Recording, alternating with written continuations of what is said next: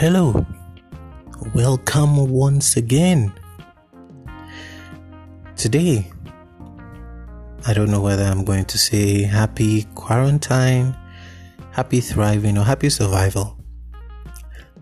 But it's out of an interesting call I had with somebody a few days ago. This person had actually called after a while. It's been a while since we spoke, and the first thing the person said over the phone was happy survival. And I thought, that's a great way to greet at this time, especially considering all that's going on in the world. And so, I'm not too sure how to greet. I may not say happy survival to you, but I am mindful of the fact that we all have been coping with this situation differently. Some people have struggled so much. Others have been able to develop some adequate coping mechanisms. And while a few have just carried on as though nothing happened, because they had already adapted their lives to contactless living, so to speak. So a lot of people had already been working remotely. A lot of people had been doing majority of their activities online without having to contact physically others. And so for them, it was easy. It was as though nothing changed. But for the many of us who had to grapple with the new reality, I guess these sort of greetings are in order.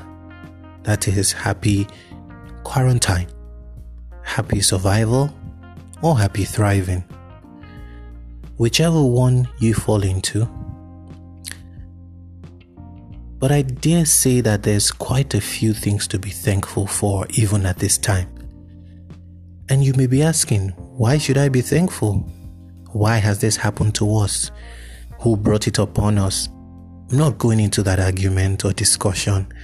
Like one of my mentors would say, is a symposium discussion or a symposium topic. Who brought COVID? What brought COVID? But the reality is, times have changed. Times are fast changing.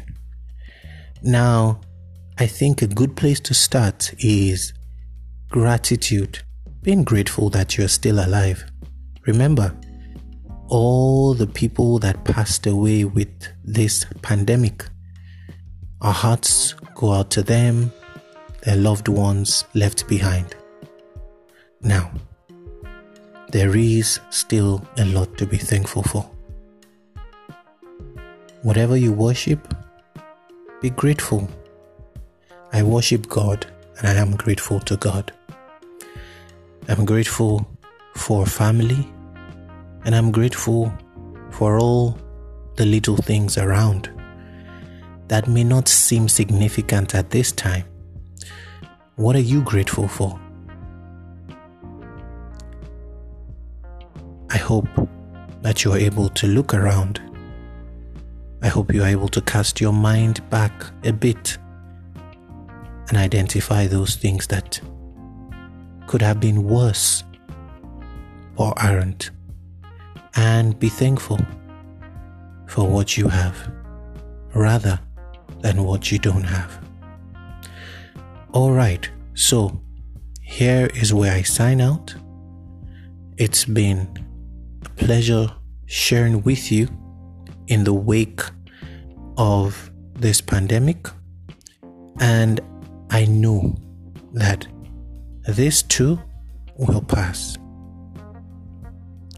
So I dare say, happy quarantine, happy thriving, happy surviving.